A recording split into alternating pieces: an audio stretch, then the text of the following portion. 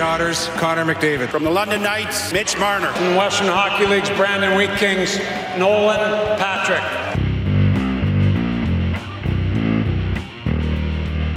This is Tracking the Draft with Craig Button. He checks an enormous amount of boxes. Nobody in this draft did more with less. I absolutely love him. It's not his skills that anybody's concerned about. It's that playing attitude. And quite frankly, it's really poor. Speeding towards the future of the NHL. From the U.S. Development Program, Jacob Truba. From Färjestad of the Swedish Elite League, Jonas Brodin. From the Boston U Terriers, Brady Tkachuk. He could play in the NHL next year. He's one of those guys. Here's your host, Dean Millard.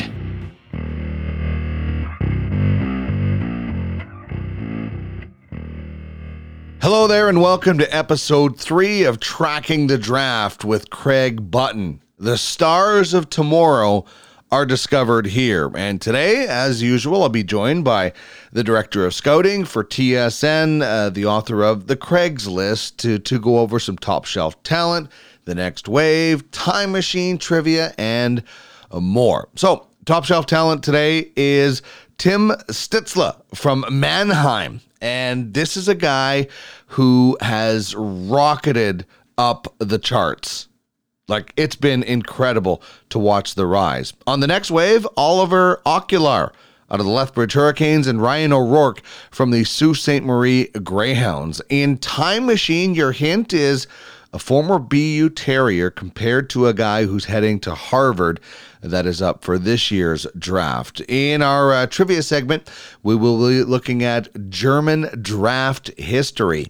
And of course, Craig will join us on the UFFS hotline. Check out uffsport.com. You can become a scout, track the same players like Craig Button does, make some money when they're auctioned off to team owners like myself, and develop a reputation. You want to be a scout? Join us at uffsports.com. All right, if there was any news made after Tuesday this week, it's not going to be in this episode. When you're downloading this on Thursday, if you're doing it on Thursday, I will be at a campsite. So I prepackaged the show this week. So if anything happened after Tuesday that was big news, that's why you're not going to hear it right here. But the draft has been tentatively set for October 9th and 10th. It's a Friday and Saturday. It will be online. And who owns the number one pick? Will be known August 10th after the play-in tournament, which I still have a problem with. I'm very sorry, but I do not think that a team should get a chance at the playoffs and a chance at what is now the first overall pick. If you're in the play-in tournament, I don't think you should be eligible for the lottery in the first overall pick. I just don't think it should happen, but it is. So whatever. Just wanted to make my thoughts known. So that draft it'll be like that Sidney Crosby draft after the lockout. It'll be very low key, but obviously some high end players. One of them we're going to talk about here on the show today. The AJHL announced their tentative schedule this week, as other leagues are starting to do or have done. The WHL announced theirs in mid-June, hoping to get underway October 2nd. They also, which may have gone under the radar a little bit, announced a new streaming service that will be league-wide, CHL league-wide. So, I don't know a lot of details, but I'm hoping it'll be like, I want to watch a London Knights game tonight. Boom. If I have a season pass for the CHL, which I'm sure would be available, which would be great for those of you scouting in the Ultimate Franchise Fantasy Sports platform, boom, I can watch the London Knights and the Sault Ste. Marie Greyhounds. I want to watch Prince George Kamloops tonight. I can do that already in the WHL, but, I want to watch Halifax, things like that, right? So that would be really cool. Plus, the price on the WHL one anyway was ridiculously high, especially when you compare it to the American Hockey League. So hopefully it is a better service and for a better price and more value. That's what you need to give hockey fans these days. There's a lot of options for the entertainment dollar. And I'm not talking about going to live games, because I still think that's a great, unique experience. I'm talking about at home. am I going to stream this hockey game, or am I going to watch something on Netflix or Crave or Amazon or whatever? Or am I going to go to a movie or whatever it might be? Download something.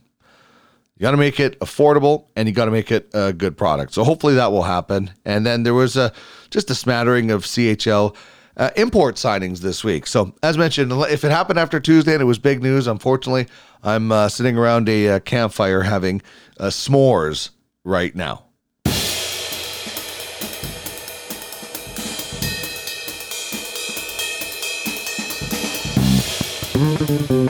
Here he is, the director of scouting for TSN, former GM of the Calgary Flames, and a Stanley Cup champion with the Dallas Stars.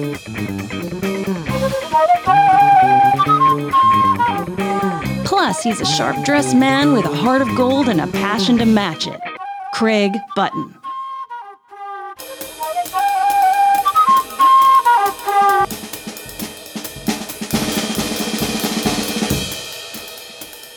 Here are the player vitals this week. Top shelf talent, Tim Stützle, a center and left winger from Mannheim. Was born in Viersen, Germany, 6 feet, 187 pounds. In 41 games in the DEL, he had 7 goals, 27 assists for 34 points, and he is ranked number 2 on Craig's list. In the next wave, Oliver Okular, a left winger from Lethbridge, played in Lethbridge, is from Trenčín, Slovakia. 6'1", 192 pounds. He's been through the draft twice. 53 games, 33 goals, 35 assists, 68 points last year. Ranked 63rd on Craig's list. Also, Ryan O'Rourke in the next wave, a left defenseman, plays for Sault Ste. Marie, is from Pickering, Ontario. 6'2", 180 pounds. In 54 games, he put up 7 goals, 30 assists, and for 37 points, and he is 53rd on the Craig's list. And your hint in Time Machine, Hobey Baker Award winner. Malkin picks his pocket. In on Fane, the shot, he scores! Let's check out some top shelf talent. Off the bar and in over the glove hand. Another rifle shot up to the upper right-hand corner. That's a beautiful goal right there. Holy smokes. Top shelf! As we explore first-round potential. From the Halifax Mooseheads, Nathan MacKinnon. MacKinnon through traffic. MacKinnon burst down the shot and scores!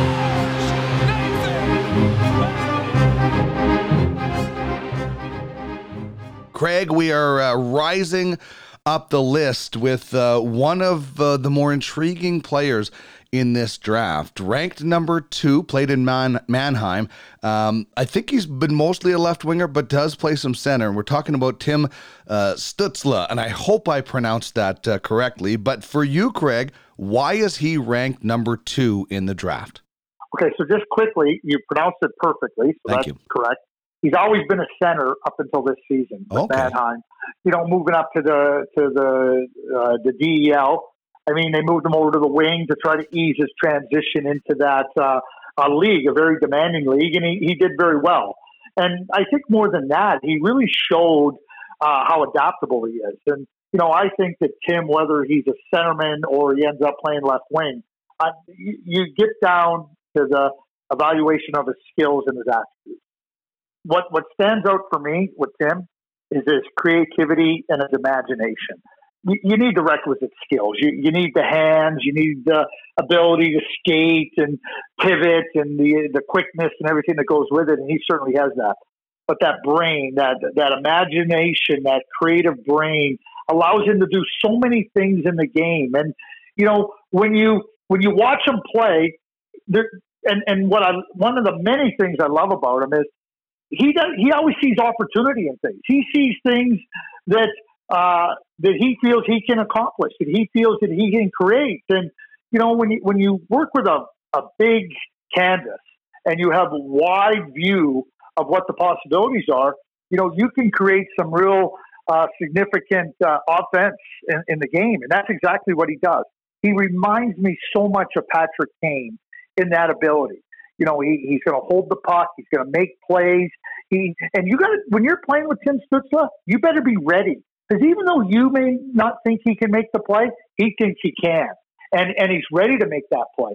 A second part of his game that I absolutely love, and a lot of players develop this. At this age, a lot of players don't have it. Obviously, some of the best players, Crosby. Peter Forsberg had this at this age. They weren't waiting for the game to tell them what they could do. They took the game by the scruff of the neck, and they said, better be ready for me because I'm starting, and here's where we go. And he's got this commanding, demanding presence on the ice of, I'm not here to fiddle with the dials. I'm here to make a difference. And who's in? Because if you're not in, I'm going to leave you behind. And I just love that aspect of his personality and his approach to playing. So when you go back to his early teens, like he played as a 13-year-old in the U16 league, put up some great numbers. His numbers as a 16-year-old were a full point per game better than what Leon Draisaitl accomplished in his 16-year-old season in that German junior league. He was drafted by Seattle in the WHL. He at one point was going to go to university. What kind of success do you think he would have had he played in the WHL this year? He would have had 200 points. That's what he would have had. I mean, what he did in the German Pro League as a 17-year-old, he turned 18, right? That's a hard, demanding league. It is so much better than the Western Hockey League. So, you know, when you think about that type of elite player, that type of the skill that he brings to the game, I mean, he would have dominated. He would have been a dominant player with respect to being able to produce against lesser competition. And that's just as simple as it is. And, you know, when he was the Rookie of the Year in the German League, Ben Smith, his centerman, who had played in the NHL, won a Stanley Cup, you know, when he was signed with Mannheim, they told him, you know, we're going to put this Tim Stützle, he's a really promising young player. We're going to have him play left wing, you know.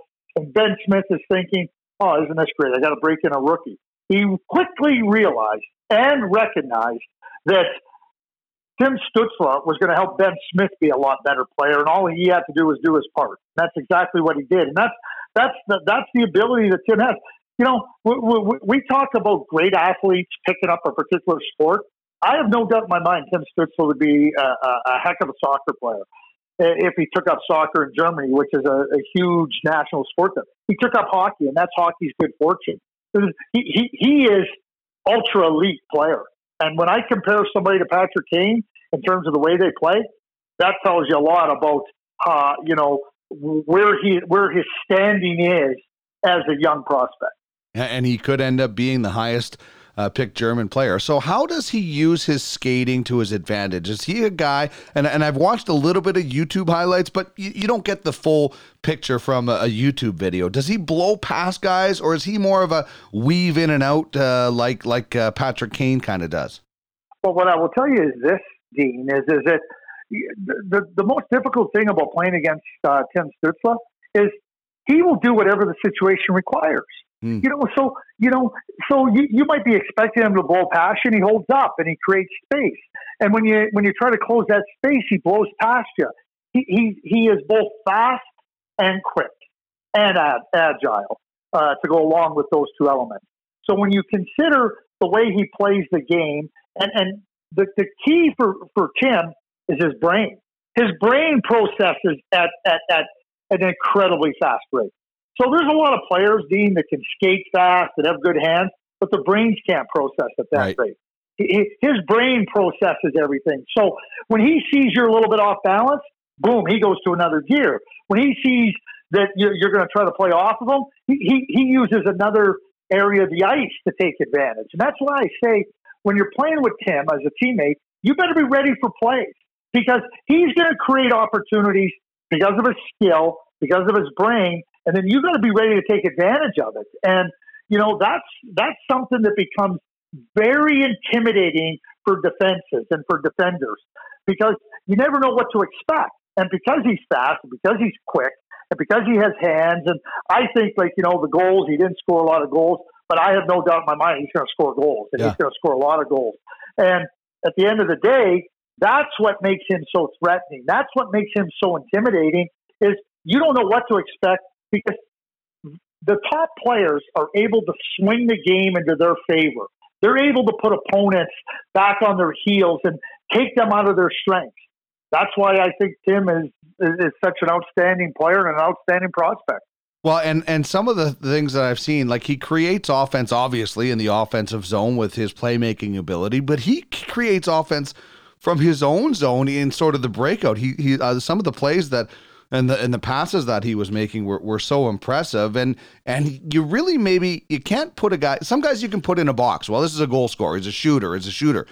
Like you said, while he might not have a lot of goal stats, you could just tell that he's a bit of a hunter out there and that he just finds the right spot to be in, whether that's to put the puck away or to get it and set up another guy really quickly.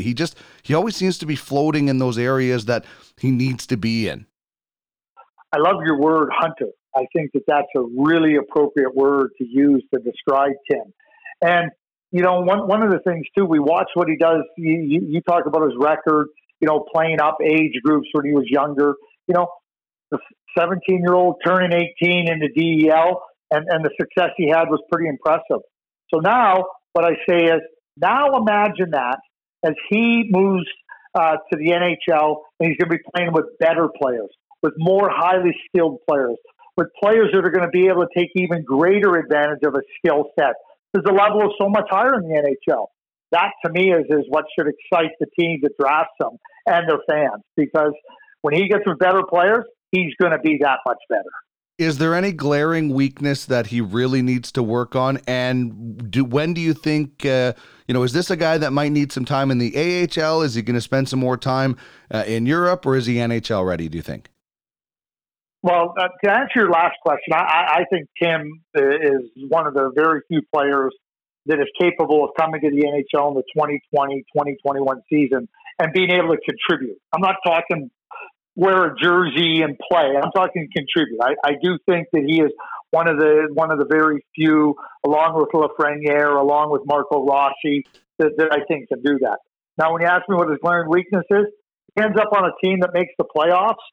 He's going to have a tough time growing a playoff series. That would be his glaring weakness at this point in time. All right. Well, that tells me a lot. And quickly, Craig, just the strength of the German hockey program. I mean, they almost won an Olympic gold medal. They'll likely have the Hart Trophy winner this year. At least he'd get my vote. And now a possible top 2 pick. What has caused the improvement?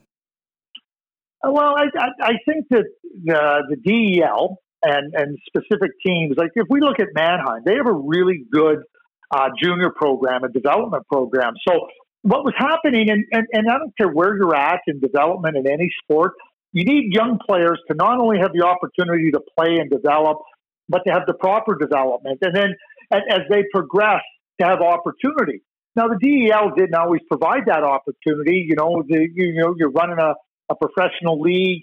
You're trying to ensure that your teams can be economically viable. And how do you do that? By winning. How do you win? By trying to bring in players from around the world. That's what they did. But in certain cases, and it's certainly not all the way through the DEL, but certainly more so than it was, is you have these organizations that are developing at a young age, but also providing the opportunity. And I think that, opportunity begets further opportunity when you take advantage of it. So, Leon came over and played in the WHL, but JJ Peterka, Lucas Reichel, Tim Stützle, Moritz Seider, they all stayed back.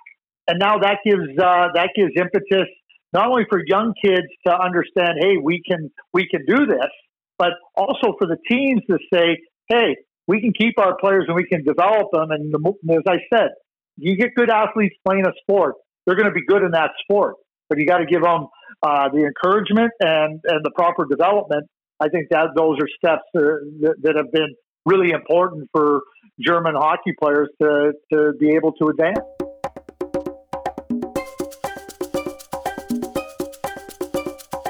Time for the next wave. Scores! Braden Point got it done. 35 seconds into overtime. There are great players. Ryan O'Reilly, come get the Conn Smythe Trophy. Superstars. Puck up free, score! From Trent Bergeron, who tied the game and won it in overtime. Even Hall of Famers after the first round. Becky scores! Becky got it high. 4-0. Oh, baby. On to the next wave now, and the first player we're going to talk about is a left winger from the Lethbridge Hurricanes, ranked 63rd on the Craigslist, Oliver Ocular, and he had okay numbers with Sherbrooke in the QMJHL 2 years ago, lands in Lethbridge last year, drafted again in the import draft, doubles his goal production, added more than 25 points to his previous numbers. What was the biggest reason for his improvement, Craig? What I would say is just two things. Number one, a maturity in his game, and acclimating to an entirely new culture and an entirely new, different way of playing hockey. And, you come in, you dip your toe in the water, you have a little bit of success, and certainly Oliver had some success and a player that's been watched for a number of years. But he comes over to Lethbridge and you could just see it. You could just see the confidence that he had in his game. Watching him at the World Junior this year, I mean, Slovakia, they stayed in games. They didn't have the depth in their group to be able to really, sustain it for the entire course of the game. But Oliver was always right in the thick of things, right in the middle of things. He wanted to be that lead horse. And, I think that based on the success he was having with Lethbridge in the Western Hockey League, now he goes to the World Junior, a best-on-best tournament. He has success there. He just continuously kept building on it. He's got a thickness to him in the way he plays the game, and the understanding of how to use his skill and use his size to be able to be effective. And he can shoot the puck, he can make plays.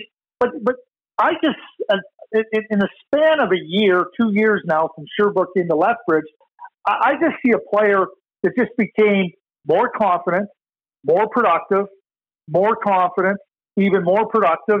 And he just settled into being a really good player. And, when you consider that all players do not move along the same development path, and then you consider him coming over from Slovakia and, trying to find his way. And I know Sherbrooke really liked him. I know talking to Jocelyn Thibault, but they had the opportunity to get Samuel Halavu, the goaltender, and that's why they had to drop Oliver. Well, give Peter Anholt and the Lethbridge Hurricanes massive credit for recognizing that there was a player out there that could come in their lineup and be really strong. So, it wasn't even a case of Oliver not being liked by Sherbrooke, because that wasn't the case. And certainly Lethbridge took advantage of that, what I would call that acclimatization period that allowed him to come over to Lethbridge and be a really good player for them. Yeah, it's not often you can draft a player in the import draft that has already experienced in the Canadian Hockey League. So it worked out beneficial for Lethbridge. And listen, we talk about this as the next wave. Well, this could be, whatever the second, third, fourth, fifth round, or even past the draft and signed as a free agent. Players, as you mentioned, take all kinds of paths. And this is a guy who has been through the draft. I think, is it twice he's been through the draft? Yeah. Yeah.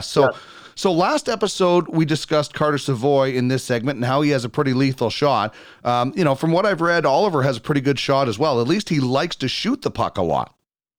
Well, he does shoot the puck, but, the ability to shoot the puck and also drive with the puck opens up other opportunities for him. And again, the maturity of a player's game takes on different forms. So, when you're a younger player and you're bigger, you're quicker, you can drive, and now all of a sudden, you're having success, but you move up the levels and it becomes harder to do that. Yet you still try those things. And that's where you got to adapt and learn. And I think that's what Oliver did. So now he would drive and he would understand, okay, that play's closed. Why am I going to continue to pursue that path? I'm going to back off a little bit and I'm going to make a play. Or I'm going to circle back and hold the puck and, reset here. Or I'm going to take that shot a little further out when I have the opportunity. What I saw with Oliver was just a really significant improvement in him being able to take his attributes and apply them to the game in multiple ways. Players all come with skill sets and everything, and sometimes you hear me use this term, oh, he's a one-trick pony. Well, sometimes that one trick is good enough to get you there. Mm-hmm. That is not often the case. You need to round out your game. You need to add other elements. It doesn't mean you lose that significant attribute or significant two attributes, but you got to round out your game. That's what I saw with Oliver. And so when you watch him, and we talked earlier about what players might be ready to. Oliver's ready to turn pro, in my view. He's 20. He's got a mature body. He's got that understanding of how to take advantage. And I think that, if whoever drafts him, I don't see him going through the draft in any way, shape, or form. And, now the team can sign him and get him playing in the American Hockey League if they deem that that's a good place for him. I think he's ready to take that step. So you're not just drafting, a lot of players you draft at 17 or 18 or 18 years of age, you're going, okay, where will he be in 20? Well, you already know where Oliver's at 20. Get him on his pro career. I think he's ready to take that step. What is the one thing that is, has prevented him, do you think? Is it skating? Is it defensive awareness? Is there a part of his game that has held him back?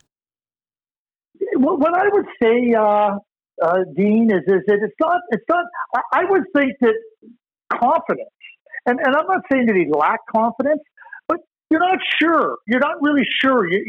Slovakia hasn't had a good run of success. They're in international play, whether it be at the U18 or U20, they fall into a category where they're the 7th, 8th, 9th place. That's usually where they fall into. And, and now you start to compete against better competition, and, it's harder. And I think he just had to kind of, get his feet wet. I really do. I don't think there was anything that held him back other than the fact that, he had to take these steps. He had to show that he could meet the next challenges. And the reason he didn't get drafted, in my view, was he didn't show enough. And it wasn't that he didn't have some attributes.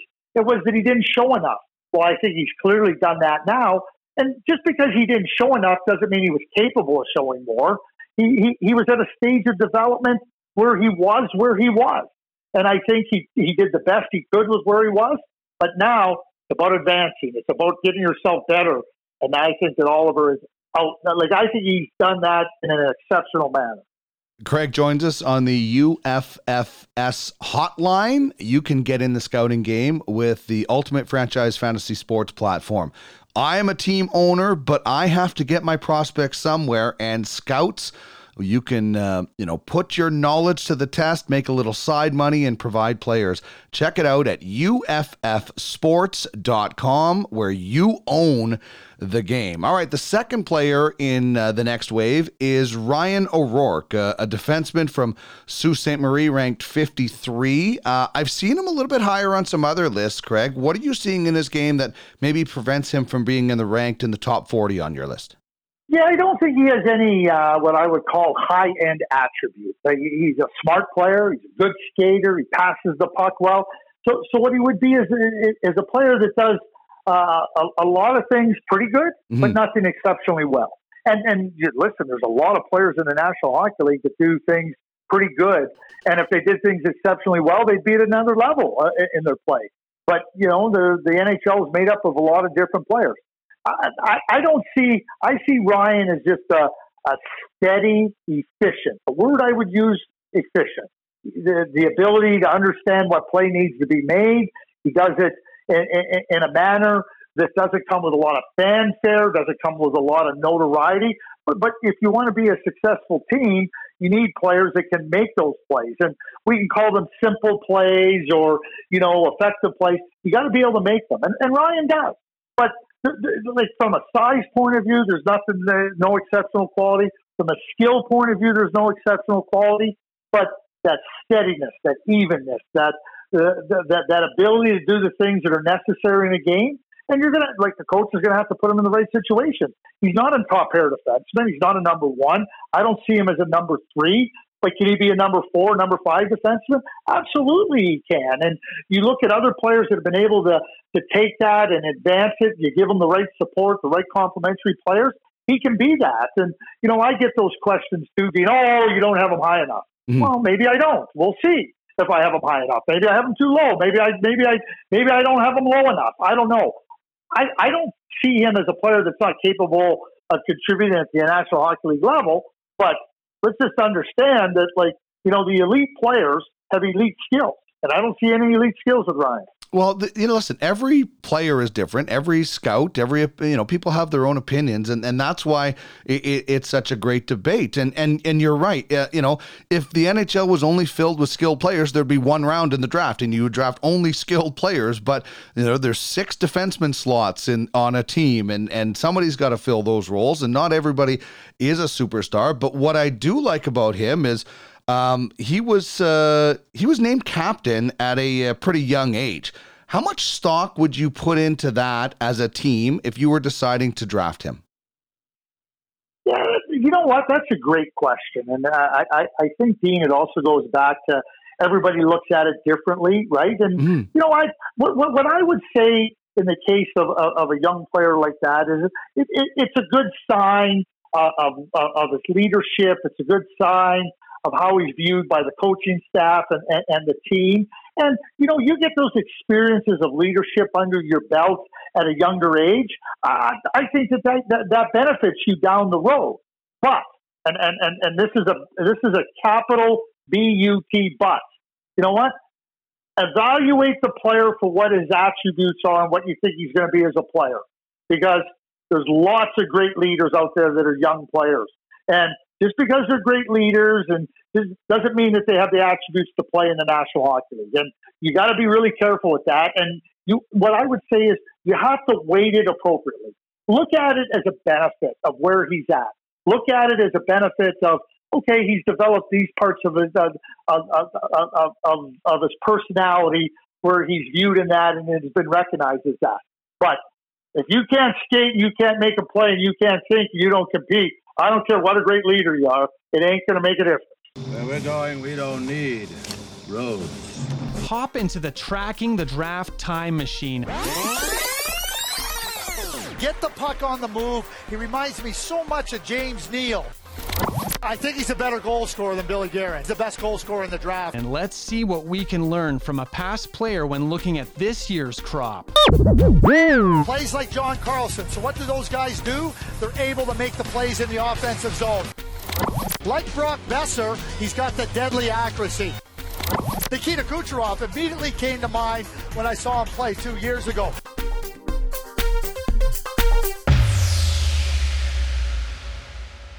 Craig, we are taking a trip back in time. You teased me with the words Hobey Baker Award. I really am excited about today's time machine.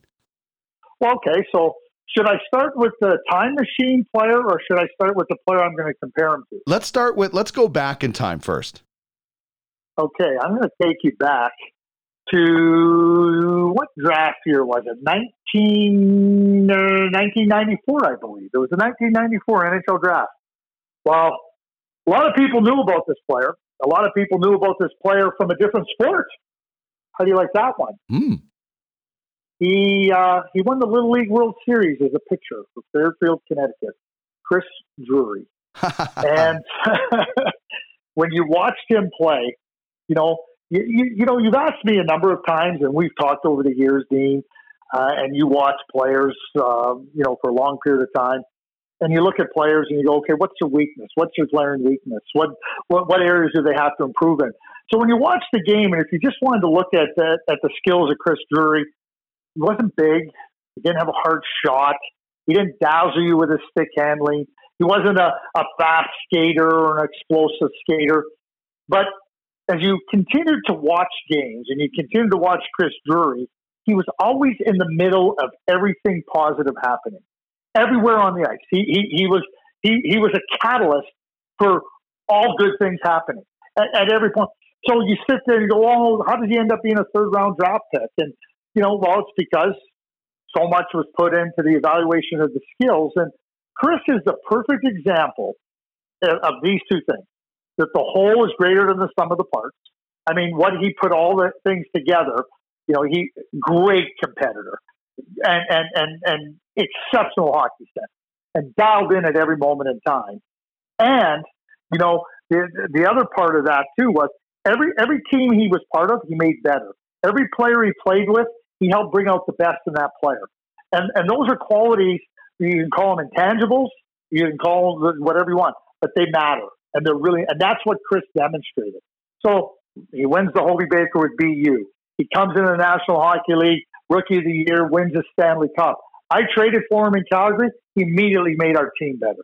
And he made everybody around him better. It wasn't, he didn't have this big, outlandish, brash personality. He just went to work, and you could count on him every single day.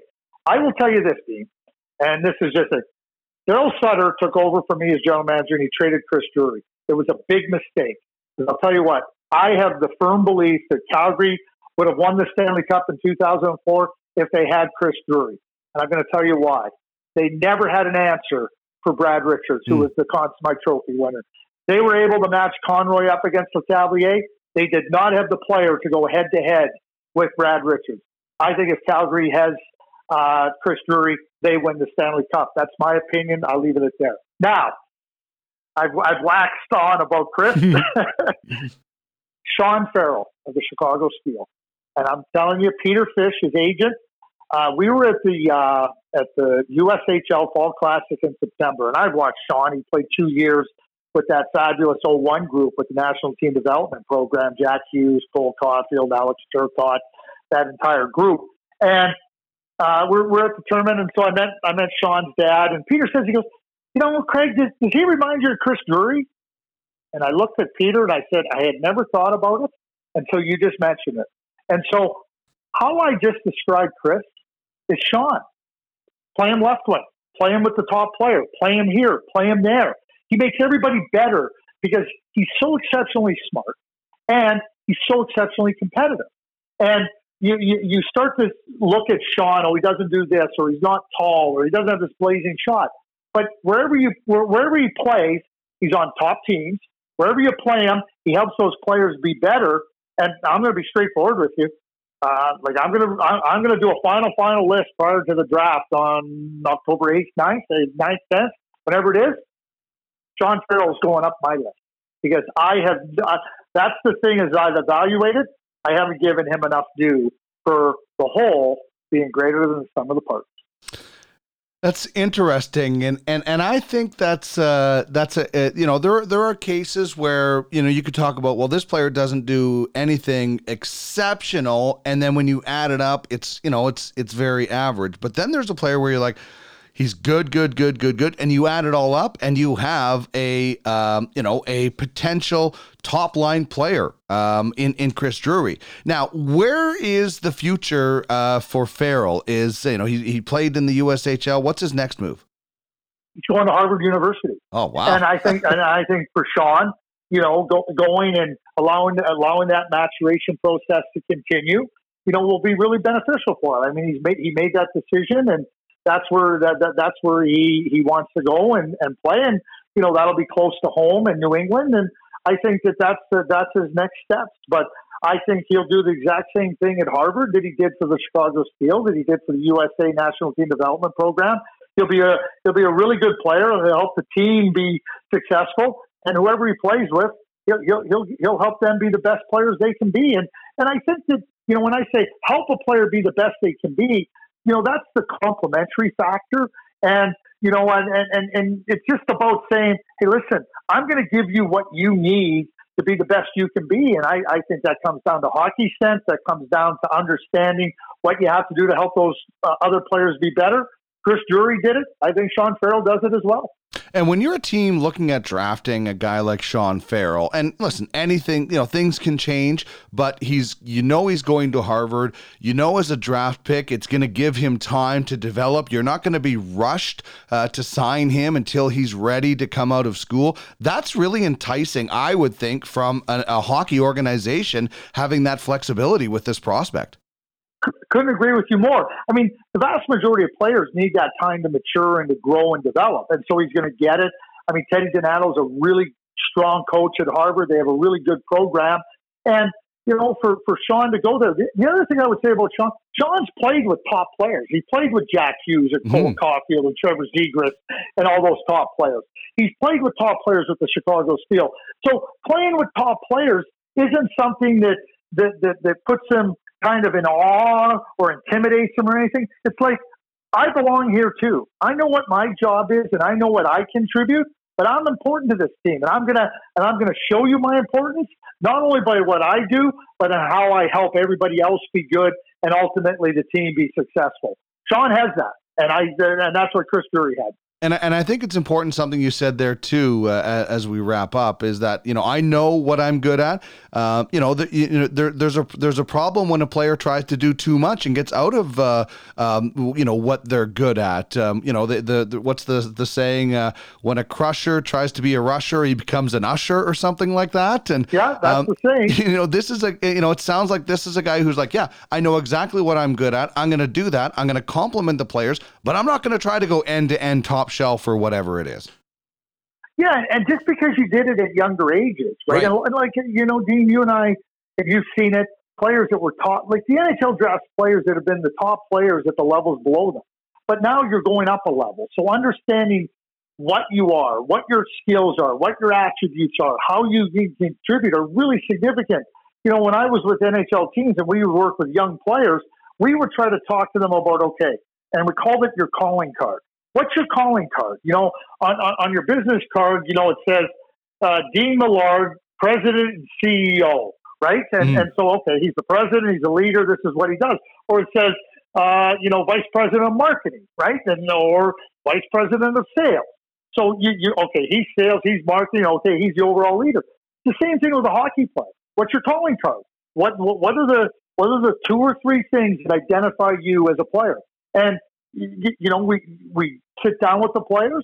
We try to help them understand how we see it. We try to help. We would try to understand how they see it, and then work together and try to focus in to really zero in and hone in that area of their games that they can make and establish themselves in. And that's why we called it the calling card. And I think that that's what players have to know. And there's a lot of players that because they were one thing at one level, they never figure out what they need to be at the next level. And that's why they don't make it. 100%. Great stuff, Craig. Hockey is back pretty soon. We're going to be watching 5 games a day, and we're going to be still tracking the draft. Have yourself a great weekend. I will have a great weekend. You have a great weekend also. All right. Thank you so much to Craig Button, the Director of Scouting for TSN. You can find his Craigslist at tsn.ca. And I love going back in time. And, Craig put it out there. He thought the Flames would win in 2004 with Drury. And in the next little while, we're going to give you Craig's counsel, where Craig will give you some scouting tips. This will be especially important for those in the scouting program with Ultimate Franchise Fantasy Sports. So for anyone who aspires to be a scout, if you have a specific question, email me, trackingthedraft@gmail.com. We'll add it to the list of topics when we do Craig's counsel. And if you have a question in general for Craig about a particular prospect, send it my way as well. We'll add it to the list when we have that player up for discussion. Time to flex your brain and answer this draft-related trivia question. Well, we're waiting. You want answers?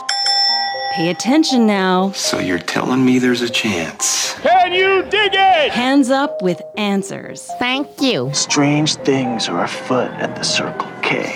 Yeah!